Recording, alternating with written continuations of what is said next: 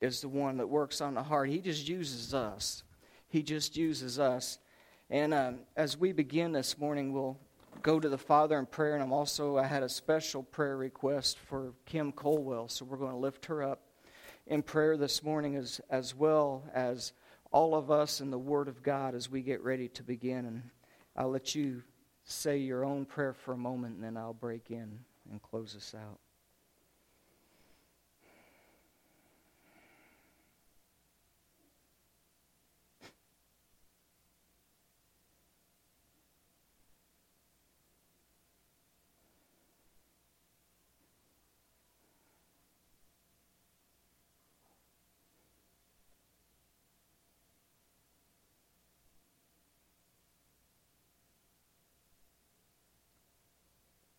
Father, as we prepare to open up the most important thing, which is your word, we do not live by bread alone, but by every word that proceeds forth from your mouth. And Father, as we get ready to open up the bread of life, we pray for each and every individual that's a member of this body of Christ. And pray especially for Kim as she's going through a lot of problems, Father, not only with a loss, but also with her health and just with everything. Father, when things seem to be unbearable, that's when you step in. And we pray, Father, that you will step in and that you will heal and help and guide. I pray that the Holy Spirit will be here this morning, Father, to help us to understand your holy and divine word. These presents that you've given us that we're about to open, they're wonderful. I pray that our eyes of understanding and our ears to hear will be open for them, Father, and it will edify our life going forward. Praise you for what you're about to do with your word, Father, through us. It's in your Son's blessed name we pray. Amen. Whew. Ephesians chapter 1, if you want to turn there with me. You know, the year's almost gone, isn't it? Can you believe that this is the last Lord's Day before the new year? At the end, we're going to be able to say, hey, I ain't going to see you till next year. Well, I'm still working over Sarah's prayer. The year is almost over. Did you all have a happy Christmas this last week? You gave some presents. You got some presents. Well, guess what? You ain't done. Because now we've gathered here together as a family of God to see some presents that He's left for us to open up. These are wonderful ones. How many do New Year's resolutions with the New Year's resolution coming? Do you say, I want to be a better this, or I want to do that, or I want to lose this, or I want to get that? Yeah. Well, how about we make some resolutions spiritually for the coming year? It's going to be a new year and a new you. Let's make some spiritual, instead of calling them resolutions, let's just call them plans. We're going to do some planning for the new year. And I'm hoping these things will motivate us in some goals that we're going to have. So as we look in the book of Ephesians, I want to begin at verse 11 up there. I'm going to read a portion of it now and study it, and then we're going to read the rest of it. New year, a new you in Christ, beginning at verse 11. In Him also we have obtained an inheritance, being predestined according to the purpose of Him who works all things according to the counsel of His will, that we who first trusted in Christ should be to the praise of His glory. And in Him you also trusted after you heard the word of truth, the gospel of your salvation, in whom also, having believed, you were sealed with the Holy Spirit of promise, who is the guarantee of our inheritance until the redemption of the purchased possession, to the praise of His glory. Oh, folks, this is a powerful section of Scripture. And let's unfold what it means so that we get a chance to have it, okay? What is the Holy Spirit trying to reveal here to us? Let's go back to verse 11 then. Let's start there. In Him. You know what that means? That's referring to our Lord and Savior, Jesus Christ. And we're going to talk a bunch today about the power of the resurrection of Jesus Christ. And that power is what puts us in Him, because it was there Peter began on that first day in Acts chapter 2 when the first gospel sermon came. It was based around the faith in the resurrection of the Lord and Savior. And he told him, he said, this one who you crucified and put on the cross, this one God raised up again and brought him up and now has exalted him to the right hand of power. He is both Lord and Christ. And the men and brethren were so pricked in their heart, they said, what shall we do? And he said, repent. And you know what repent is? Repent is changing your mind. You didn't believe that He was, so you crucified Him. Now you've heard the truth. And since you know the truth, change your mind about Him. Believe in Him and who He is. And repent and be baptized, every one of you, in the name of Jesus Christ for the remission of sin. And ye shall receive the gift of the Holy Spirit. And this promise is to you and to your children and to all who are far off, even as many as the Lord our God shall call. He's the promise. We're going to uncover what that means, because it says, in Christ, in Him, He gave His life in exchange for mine so that I might have something. And He says, because you have believed the gospel of the good news of Jesus Christ and you obeyed from the heart that form of doctrine that you heard, which is Romans chapter 10. That form of doctrine is Romans chapter 6, just what Peter was preaching. And he said, shall we continue in sin so that God's grace may abound? And it says, God forbid. Know ye not that as many of you as have been baptized into Christ have put on Christ? You are in Christ. So when this starts off in Him, that's what it's talking about. You've died to self. You are now in Christ. You are a part of His life. You are conformed to that doctrine. And you've got some gifts because you chose to open that present. Some of those, if you're there in Ephesians chapter 1, look back up there to verse 3 at some of these things you have. Every spiritual blessing that heaven affords is yours. Every spiritual blessing that heaven affords. How about you are now holy and blameless before God in verse 4? How about you've become now adopted as sons, as children of God in verse 5 to Himself, accepted by the Father, verse 6. You've been redeemed by His blood and given forgiveness of sins, verse 7. Those are benefits.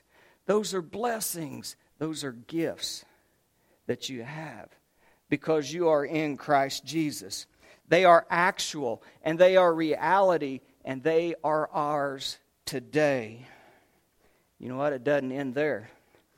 That's just the beginning. That's like the appetizer. Look what it's going to talk about that we've also obtained. You need something else to keep you faithful and to keep you plugged in and motivated to stay in Christ. Look at this, verse 11. In Christ we also obtained something. An inheritance. Yes, an inheritance, it says, that was predetermined by the plan and the will of God for you, that you would have that. An inheritance, a gift to be with Him forever with everlasting life. Paul says, we first trusted in this plan and we presented it to you, and now you also are trusting in Christ and in Him. And then he says this. Now pay close attention, because it's not just to the Ephesians. This is to us as well today. It's written for our benefit, it says. It says this, of the first importance is the Word of God. After you heard the word of truth. And folks, I will never, ever stop telling you week after week that the most important thing for your life and for your happiness and your benefit in this life is the Word of God and knowing it and understanding it. There is nothing more important to bring you to everlasting life, but also happiness in this life. And he says that this process is understanding the Word of God. Look at verse 13. In Him, in Jesus, you and I, having heard the truth. There's a process that God has. He's given us His Word. That's His communication to us. When you hear the Word, it develops faith. Faith comes by hearing. Hearing by the Word of God. So faith is knowing the Word of God. You heard the word of truth. Once you've heard it, then you begin, it says, now also you heard the truth, but you have believed the truth. And the word for believe isn't just to hope. Hope has come down to us as if, well, I hope so. You know what I mean? It's 50-50 shot, isn't it? That's what hope and faith kind of comes down to today. Are you saved? I hope so. No, he says faith, this word faith, pisteuo, means something that is true and definite and you believe in it. It's something that when you say jump and I'll catch you, your 5-year-old believes that you will, so he jumps. That's what faith is. Faith is I believe it's true and it's going to change my life and I'll do what the one in charge asked me to do. That's what this faith is. He says, you heard the word and you have believed that word. Now, it's a strong word. It's a trust word is what it is. And he says this, and I already preached that about Acts chapter 2 with Paul. What shall we do? This gift of the Holy Spirit, look at what we got. Verse 13, when you trusted, when you heard the good news about your salvation. You know what that is? Good news is gospel, the death, burial, resurrection of Christ. When you begin to believe in the resurrection of Jesus Christ and you trust that that is what's going to happen to me as well in Christ, that faith turns into something, a promise. You get that gift of the Holy Spirit that Peter says when he said, repent and be baptized, every one of you, in the name of Jesus Christ for the remissions of sins, and ye shall receive the gift of the Holy Spirit. That gift is He comes and seals you whenever you make that commitment to Him.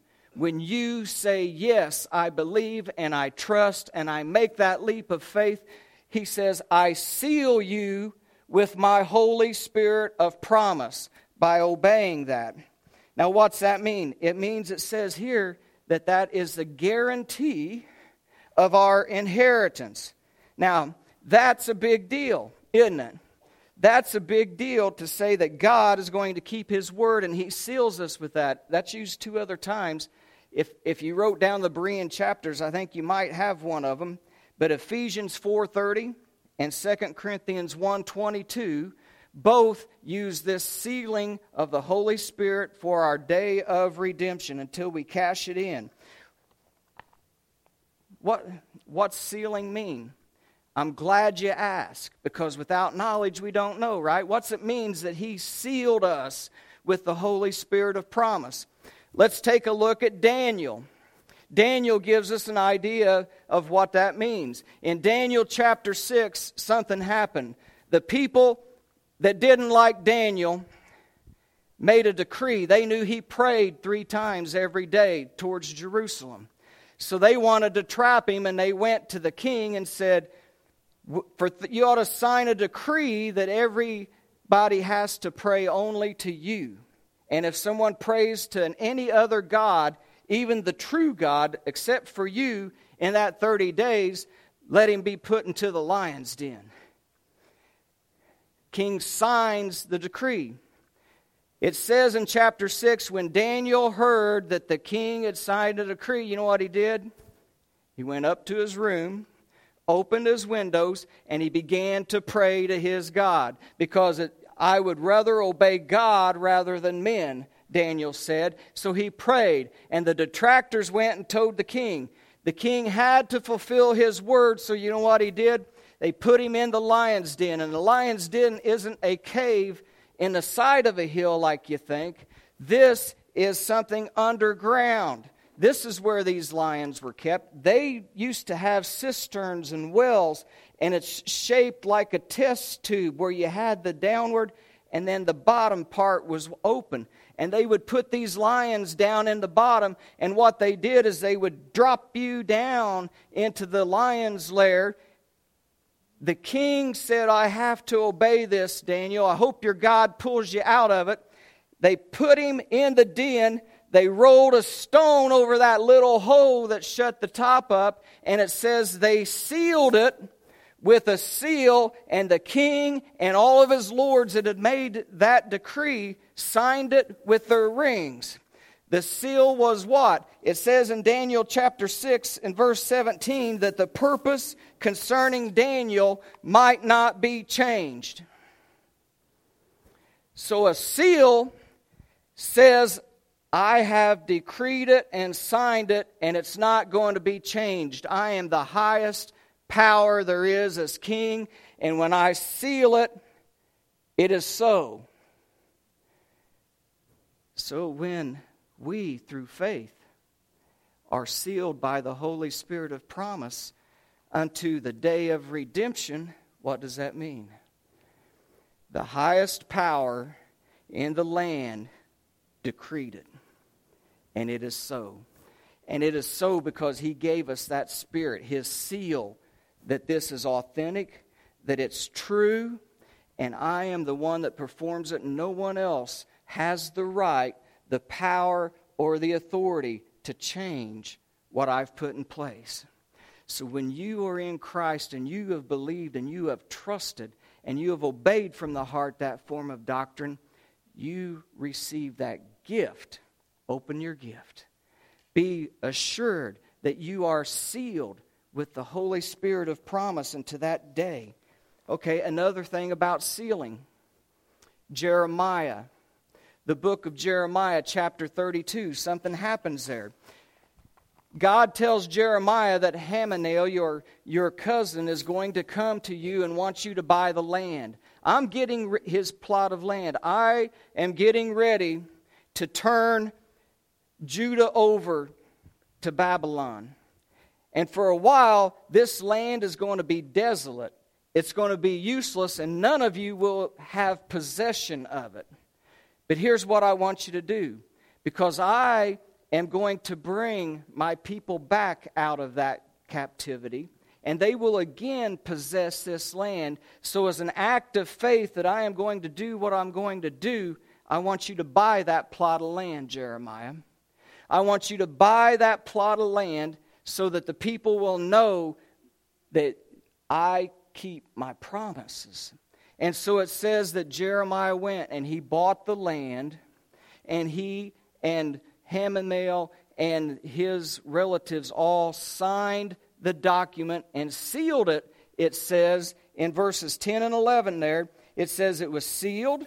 And then again in verse 11 it states according to the laws and the customs. And you know what that means? It means a transaction took place by both parties, and now it is a done deal, and that land is now in the possession of another one. It's a purchased possession, and it was sealed. It says that you and I are the purchased possession of the Lord God of heaven. The purchase price was the blood of Christ upon the cross, His life for ours. And when we accept that through faith, we become the purchased possession of God, sealed with the covenant, because both parties have agreed to the conditions. God said, believe in my Son and thou shalt be saved. We said, I believe and have faith in your Son.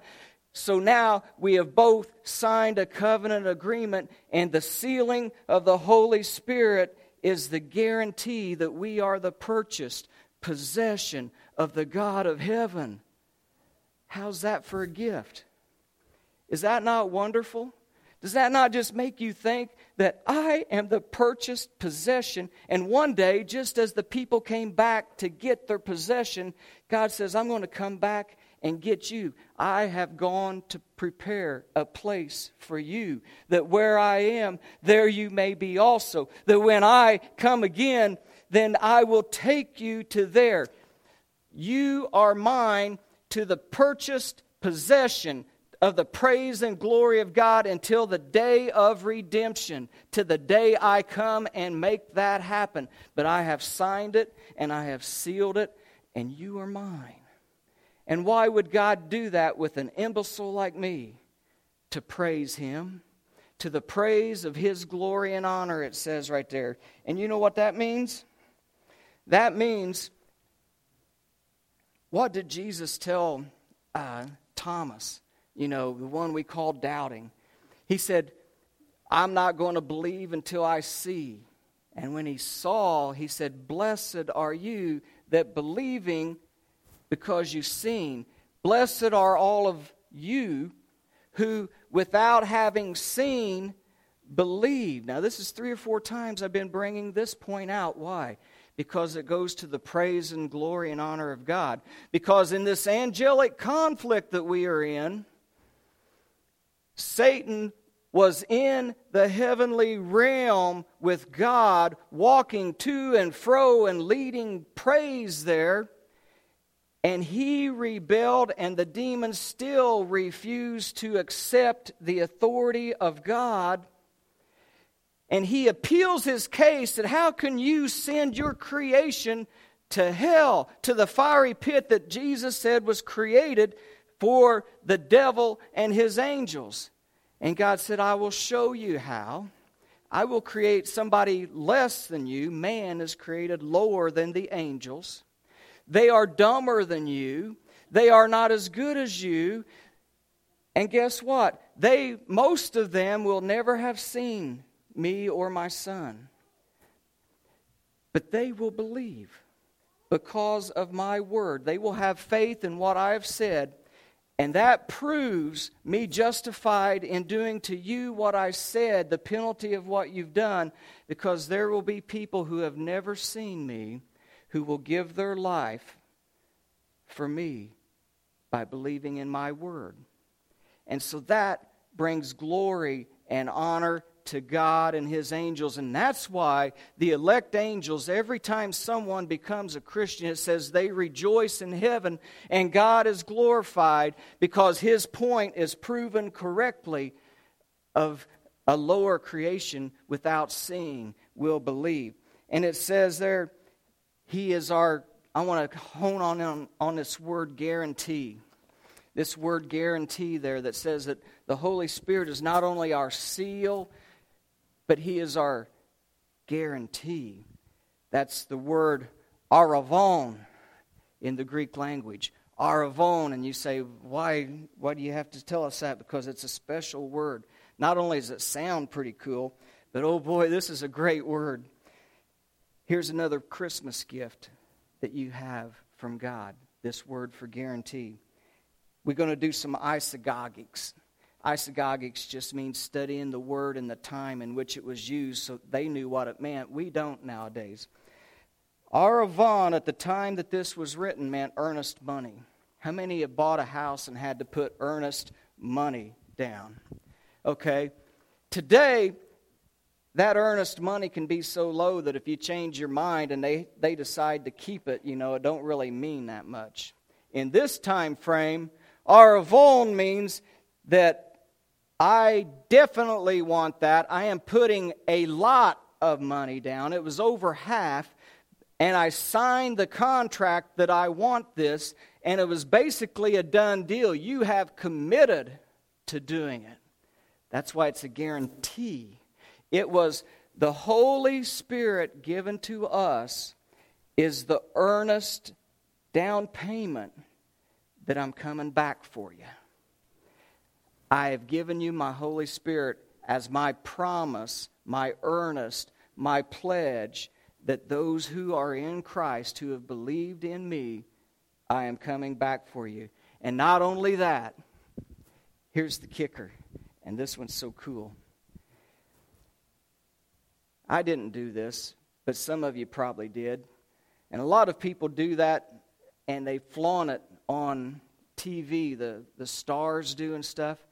But aravon in the Greek, you go to someone today and say, show me your aravon, and she'll go, look, my engagement ring.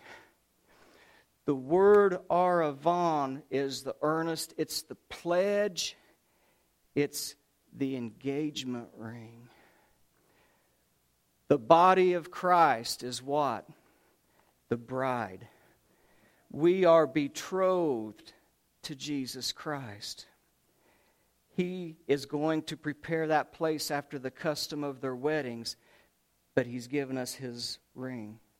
The engagement ring of His pledge to come back and get His bride. And that pledge is the Holy Spirit that we have that indwells us. It's your pledge that I am coming back. I am engaged to you. And it's my promise. Didn't I tell you it was great? These are blessings that we have today. And they're awesome. And then, this promise is unbelievable, but it's true. And it's ours to wear every day. That Spirit dwells within us. Your engagement ring is there for you every day as a reminder of who you are. Now, the last part of verse 14 says, to the praise of His glory. Our faith is what glorifies God. And our betrothal and the way we act and the way we walk as His bride is. Now look at 15. Let's read the rest of this now. We've uncovered a bunch of gifts already, haven't we? We're just getting to the stocking stuffers. We've not gotten to the big ones now. Wait till you see the end.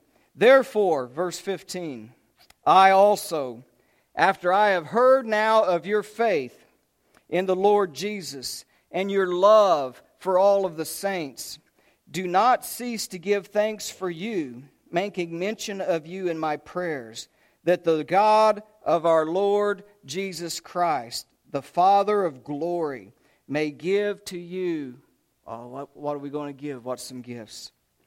The spirit of wisdom, the revelation in the knowledge of Him, that the eyes of your understanding would be enlightened, that you may know what is the hope of His calling, what are the riches of the glory of His inheritance in the saints, and what is the exceeding greatness of His power toward us who believe, according to the working of His mighty power, which He worked in Christ when He raised Him from the dead. The resurrection is the power, and seated Him at His right hand in the heavenly places. Paul says, I've got one prayer. If you could pray for somebody, what's your prayer? Paul says, here's my prayer for you. Here's what I want you to know, and it's my prayer too, because I always say, nothing more important than the Word of God and understanding it for your life. It is the power of God unto our salvation. So let's dissect these gifts that we're getting here. First thing, rip the paper off. I thought about wrapping some gifts this morning and start ripping the paper. And off of this one, we pull out the spirit of wisdom and knowledge. That's His prayer. He wants us to have wisdom and knowledge of the Word because it is what equips us for life. Now,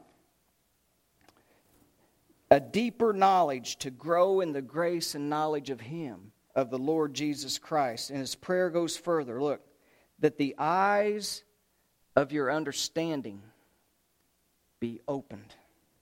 Yeah, this is the big box, okay? It's the one that you saved for last because you know something special's got to be in it. I'm going to rip open this last box. Ooh, pair of eyes. Eyes of understanding be enlightened. Okay. You know what the gift was that Jesus gave after His resurrection to the disciples for life? It says this in Luke 24, one one of your Berean chapters here. In Luke 24, after his resurrection, he appears out of nowhere to the disciples. And he says in the midst of them, and they're all frightened and dismayed, and he began to remind them of what? The Word of God. All that was written of him in the prophets and the book of the law and the Psalms concerning him. And then Luke 24 and verse 45 says this, and Jesus opened the eyes of their understanding so that they could see all of these things revealed to them. That is the greatest gift, is once you have believed and you've made the commitment and now you strive to grow and to get deeper and to learn. Now, he says, I pray that since you've reached that point, I pray that the eyes of your understanding begin to be opened fully to the knowledge of this and get to see. Verse 46, when Jesus opened their understanding, he says, it was necessary. This is part of that understanding, that it was necessary for the Christ to suffer and to rise again on the third day, that repentance and remission of sins be preached in his name. What's Paul preaching right here? That the eyes of your understanding be enlightened, that you will know the hope of his calling and the riches of your inheritance. And it's going to go on about the risen Christ. But get this, look at the adjectives that the Holy Spirit's going to throw in here. I mean, he got excited when he tells about the gifts that he is bringing to you from God in your life. Look at what he says there. That you will be enlightened, know the hope of his calling, the riches of your inheritance, and the exceeding greatness of his power toward who? You and I who believe. And it's a demonstration of the power and hope of our inheritance because he resurrected as well. And those adjectives are hyperbalon, megathos, dunamos. Hyperbalo, ball means ball. Hyper, to throw beyond. If I'm throwing to you, if you think God's this powerful, he's going to get it to me. Hyperbalon, he threw it into the ozone past you. That's exceeding. The power of God exceeds anything we can imagine. Hyperbalon. Megathos, where we get mega, great. The magnitude. The exceeding great magnitude of what? Dunamos. Dynamite. Little sticks of dynamite can go into the side of a rock mountain and blow it apart. You can take a few in a place in a building downtown that's 100 stories high and let it off and the building will crumble. You have within you, by the power of the Holy Spirit, you who believe, you have got hyperbalon, megathos, dunamis, exceeding great magnitude of power residing in your life for your daily walk of life, so that when things are down, when you think that you are low, when you are at your wit's end and I cannot go on, if you have the Word of God within you and you have the Holy Spirit of mega power within you, he can take you from those ashes and raise you up. Because of his exceeding great power. That is the gift that you have in Christ through the Holy Spirit, which God worked in Christ. The same power that he worked in Christ, it says, when he raised him up from the dead, works in you to raise you up in this life and in the afterlife. Why? Because when the eyes of your soul, your understanding, the being of who you are really gets it, and you realize the greatness of your inheritance and the resurrection that you will have, and all that it's going to be, when the eyes of your soul can really grasp that, your life changes. Nothing else matters. Let me give you an example of the power of the resurrection in a couple of lives. The disciples, after Jesus opened their eyes to the understanding and the necessity and the power of the resurrection, they went from mice to men, didn't they? Peter went from running and hiding and denying to standing there in Acts chapter 2 and preaching that first sermon. In Acts chapter 3 and 4, he's at the gate called Beautiful, and he heals a man, and they take him in, and they want to put him in prison. They're going to beat you if you don't quit. And he says, I'm going to obey God rather than men, just like Daniel said. And whenever they did, he counted it greatness that he could suffer for. Life was changed when the eyes are opened to the power of the resurrection and what you have in Christ as a guarantee of your inheritance. Let me give you another one. Abraham. Abraham lived in Ur of the Chaldees. In that time, that was the vogue, hip city to be in. It was a big city. God saw faith in this man, taught him about that, and he says, now I want you to do something. I want you to go live in a tent the rest of your life in a wilderness. What? That don't make sense, does it? That don't make sense. I'm in a city. I could evangelize for you here. He says, I want you. Why did people build walls? Why was Jericho a walled city? Because walls were safety. It wasn't safe to be in a tent separated from thieves and robbers and people who want to do you harm by a couple of pieces of goat skin. That just ain't smart. To take you and your family to a wilderness where no one else is in a tent. God says, I'll protect you though. That's where I've called you to be. You're going to demonstrate your faith to everyone from now on by being in a tent like that right there, in a wilderness instead of the city and in protection. Why? Listen to Hebrews chapter 11. It's the commentary of faith on this. It says this in verses 8 to 10. By faith, Abraham obeyed when he was called to go out to a place where he would receive as an inheritance. He went out not knowing where he was going, but by faith, trust, full belief. He dwelt in a land of promise as a foreign country, dwelling in tents with Isaac and Jacob, the heirs of him of the same promise. What's the promise? What gave him the power to leave where he was at and wander his life in a wilderness? This same promise they had. He waited for the city which foundations and builder is God. What's that? Heavenly city, our new Jerusalem, the resurrection. He knew the power. His eyes were opened to the power of the resurrection and where you're going. Nothing else in life mattered. He obeyed and went and did.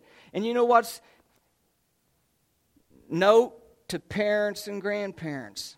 It says Abraham, Isaac, and Jacob lived in tents and believed this promise. You live it, and you teach your kids and your grandkids to live it. You teach them about the promises. You teach them about glorifying God through the promises. Open their eyes to the inheritance, to the resurrection, to the power and promise of God. Hand it down. And it says not only did Abraham dwell, but Isaac dwelt and Jacob dwelt in tents. And you know what it says? Verse 15, if you keep going in that chapter, it says this. Verse 13, all of these died in faith, but none of them ever seen or received the actual promise. That's what verse 13 says. Their entire life, they lived it in faith of what God said about that power and that city to come, even though they never seen it. Isaac still saw what his dad had done and still lived in a tent. Jacob had heard from Abraham, Isaac, and he did the same thing. And by faith, he carried on that promise, that hope. It says this, they plainly declared the earth is not their home. It says they were seeking a homeland built by God. Verse 15 says they had freedom of choice. Verse 15 of Hebrews 11 there says they could have recalled that former life that they lived in that was ease, that was a city with walls and everything that they wanted. But it says that they didn't go back to that. It says they could have went back if they wanted to, but, verse 16, they desired something to come that was better, a heavenly country. They believed in the resurrection, so they continued. They knew this world is not my home. I am just a passing through. Then it says this at the end of verse 16 in that chapter. Therefore, God is not ashamed to be called their God. It glorifies Him when in faith you live that life of promise, that eyes opened to the believing that it's real, and that's where I'm going. Now, as the worship team comes on up, that's some presents, isn't it? Isn't that some presents that you didn't know that you had, that you got to open up today because you were here? I got one more for you. As they come up. This is my prayer for this body of Christ also. My prayer is that you will grow in the grace and knowledge of the Word of our Lord and Savior Jesus Christ.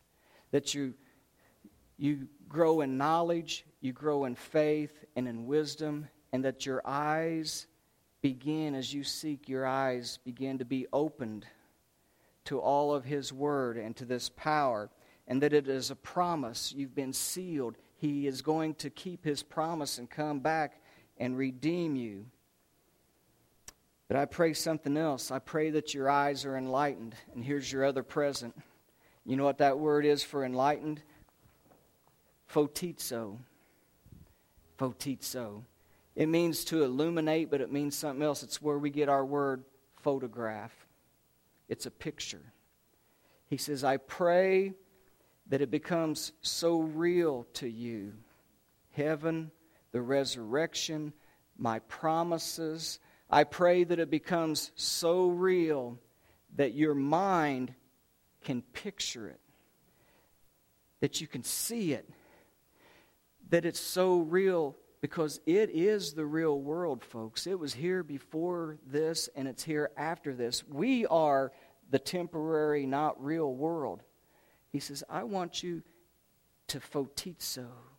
I want your eyes and your mind, your cardia, it says, your heart, who you are, to be able to picture the greatness of the inheritance that you have.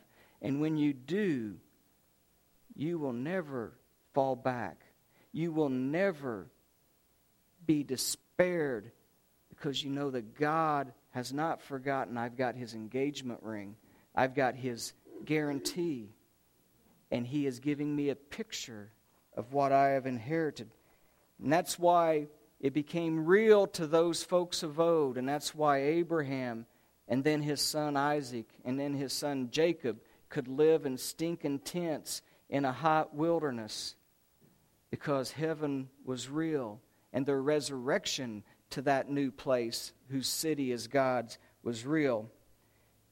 Because they've seen your faith. Share it with your kids, the Isaacs, our little Isaacs, and our little Jacobs that are running around up here. Share it with them so that their eyes can picture you. Picture heaven. Picture their inheritance with you. That is my prayer for all of us. Let's pray.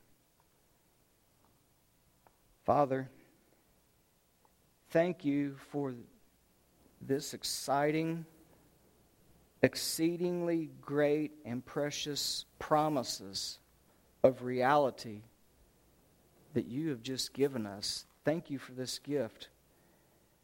Father, we're unworthy, but we love you, and we thank you. And we pray that we can then be to your praise and glory and honor and fulfill your plan. And may it also be to all of our Isaacs and our Jacobs, our little ones, handed down. May faith become real to us, Father. May the resurrection be real. May we be able to picture it. When it does, it changes lives. And we ask this and we thank you in Jesus' name. Amen.